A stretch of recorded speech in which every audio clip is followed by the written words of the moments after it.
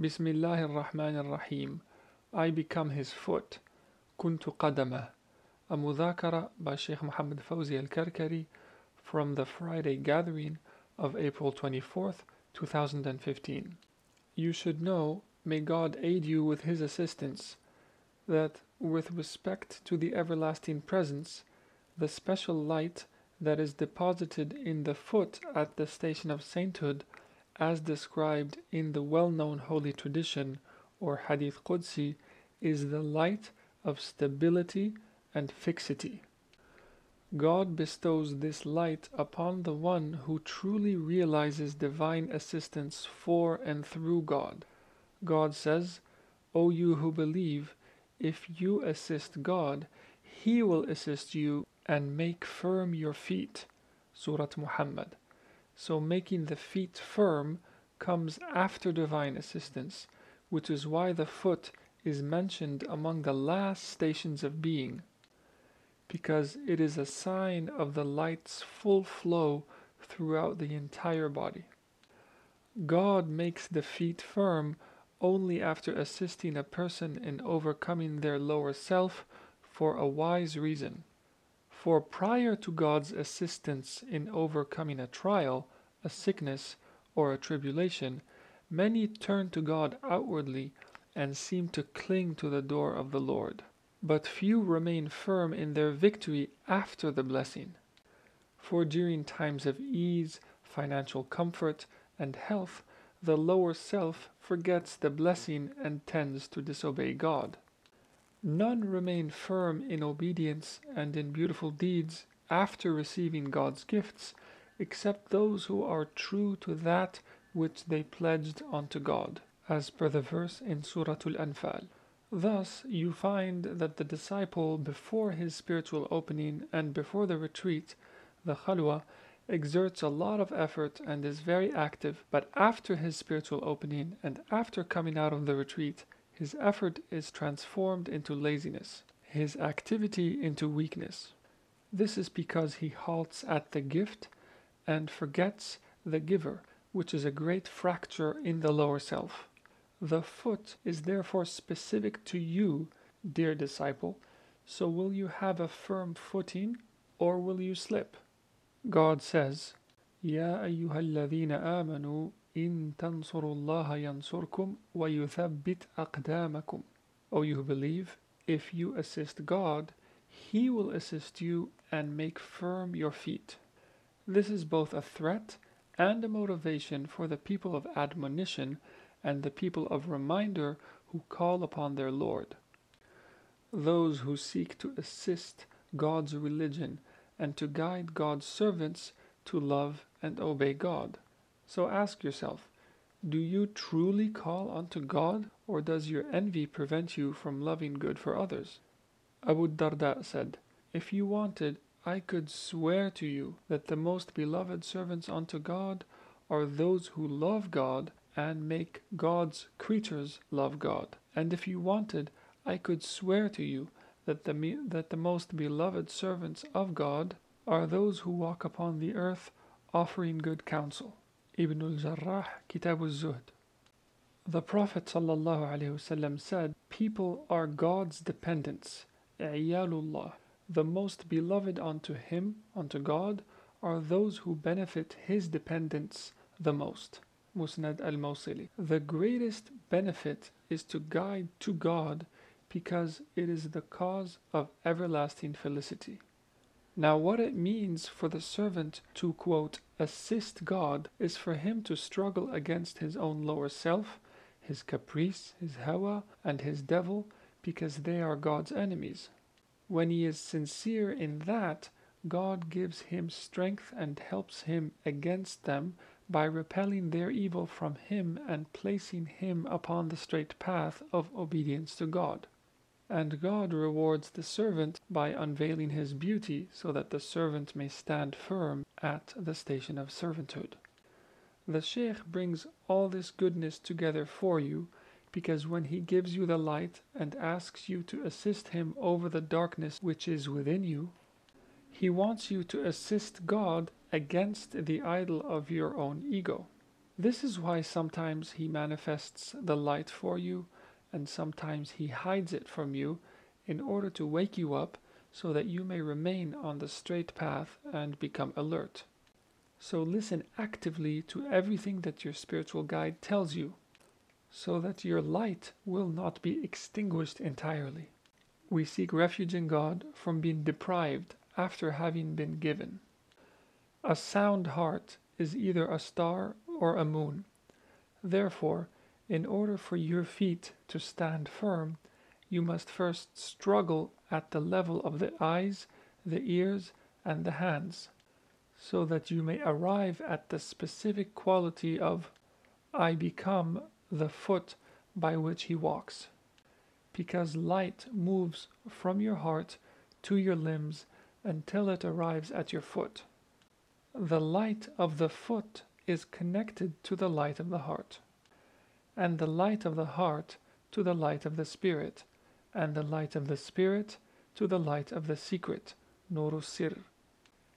It is thus that assistance upon God's path discloses itself to you in the physical realm. So observe your foot. Where does it take you? And what type of companion is it? For inviting others to the path requires sure-footedness, which is constancy until the day of resurrection. When a Samiri, or the Samaritan, who was part of the community of Moses, alayhi salatu wassalam, decided to use the gold of the community of Moses to construct a false idol, the golden calf, he did so by taking a handful of dust from the footsteps of the hoof print of the horse of the Archangel Gabriel. God says in Surah Taha, after Moses returns to his community distraught by the news that they had started to worship the golden calf, Moses addresses As-Samiri, the Samaritan, and says, "What was your purpose, O Samaritan?" He said, I saw that which they saw not, so I took a handful of dust from the footsteps of the messenger, and I cast it. Thus did my soul prompt me. This means that the foot leaves a trace, and the trace has power and energy. Consider the hoof print of the horse of the Archangel Gabriel alayhi salam, how it instilled life into inanimate things. The Samaritan was able to create a golden calf that lowed. عجل له خوار. How therefore would you not be revived by kissing the footsteps of the knowers of God, or by kissing their feet with your heart? In fact, all those who surrender to them and kiss their feet are revived in spirit. Their lights radiate, and they attain realized knowledge of God, for surrendering to the saints is surrendering to God. And the door of pre-eternity of Qidam is at their Qadam, it's at their feet. So prostrate before them, and the doors will open to you. Moreover, since the foot's firmness becomes manifest by inviting others to the path, the Prophet ﷺ said, "Convey on my behalf, even if it be a single verse, walau ayah." Sahih Bukhari. Here he is specifically addressing those whose hearts are radiant with light.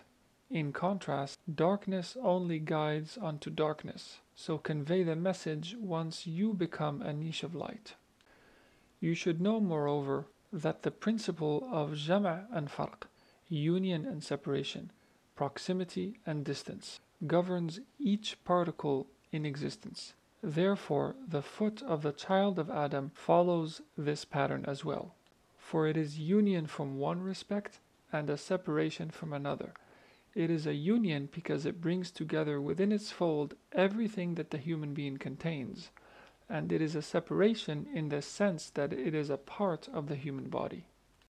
There are correspondences between the different toes of the foot, with the ears, the eyes, the head, the chest, and the heart.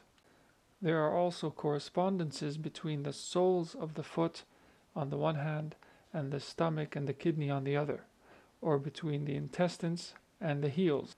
Moreover, with regard to the inner ailments of the spirit which beset the human being, including evil eye, magic spells, or waswasa, obsessive whispering, they too are centered in their places at specific points on the foot.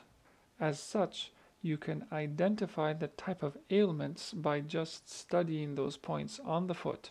For instance, if the human being is suffering from an ailment of the spirit, and you grasp his big toe while reciting the Noble Quran and he begins to cry out, then you should know that this demonic counterpart or this qareen is affecting him at the level of the head. In this manner you can grasp any part of the foot while reading God's word, and if he cries out, you know that he is afflicted, as we have shown in our illustrations in the book Sufism Revived. Moreover, in treating these ailments, the cure must be of the same type as the ailment, meaning that if the magic uses water, then the healing through the recitation of the Quran must be done over water, with which he can then wash himself and drink. If the magic is of the earth, that is, if it is buried under the earth, the treatment is to dig it up and nullify it, and so on. Now the evil eye, the touch, al-mas, and magic are all real, and it is not permissible to deny this. Bukhari and Muslim narrate that Aisha, the mother of believers, told of how God's Messenger ﷺ was affected by a spell and began to imagine that he had done things which in fact he had not done. She said, "One day when he ﷺ was with me, he invoked God for a long time and then said, 'O Aisha, do you know that God has instructed me regarding the matter I asked him about? 2 men came to me, and one of them sat by my head, the other by my feet. One said to the other, "What is this man's ailment?" The other replied, "He is under the effect of magic." The first one asked, "Who has worked magic on him?" The other replied, "Labid ibn Asam." The first asked, "By what means?" The other replied, "With a comb and hair stuck to it, and the spathe of a spadix of a male date palm," these being greenish-brown flower stalks on the date palm. The first asked, "Where is it?" The other replied, "In the well of Darwan." Then the Prophet ﷺ went along with some of his companions to that well. Then he returned to me and said, "By God, the water of that well was red like the infusion of henna leaves, and its date palms were like the heads of devils." I asked, "O Messenger of God, did you take it out?"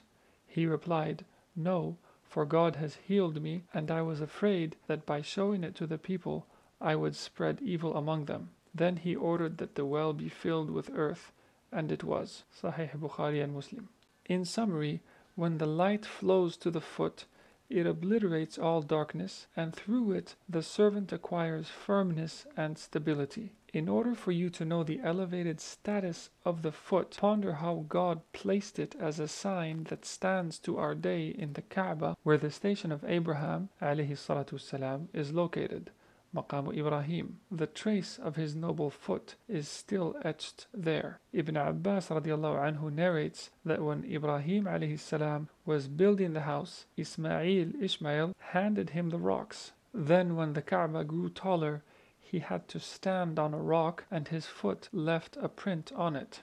That is the station of Ibrahim sallallahu alayhi wasallam. The remaining noble footprint of the Prophet is a sign of the luminous force of Abraham's foot. So if we say that the foot brings together the entirety of the possessor of that foot, then this means that Ibrahim ﷺ exists therein. According to Jabir radiallahu anhu, when the Prophet ﷺ finished his circumambulation of the Kaaba, he prayed 2 cycles of prayer at the station of Ibrahim. Then he recited, "Take the station of Abraham as a place of prayer. And we made a covenant with Abraham and Ishmael. Purify my house for those who circumambulate it, those who make retreat, and those who bow and prostrate." Surah Al-Baqarah. The station is taken by the knowers of God as a qibla for their hearts, who purified it from all that is other than God, Whoever attains it is safe from the obsessive whisperings of the devil. For the people of the elect, Ahlul Khususiyya, the inner station of Abraham is immersion in the very entity of direct witnessing, such that the light takes charge over every particle of your body and you come to naught in it at the level of the foot. This is why the wayfarer does not stand upon a foot of light until he calls to God alone without partner.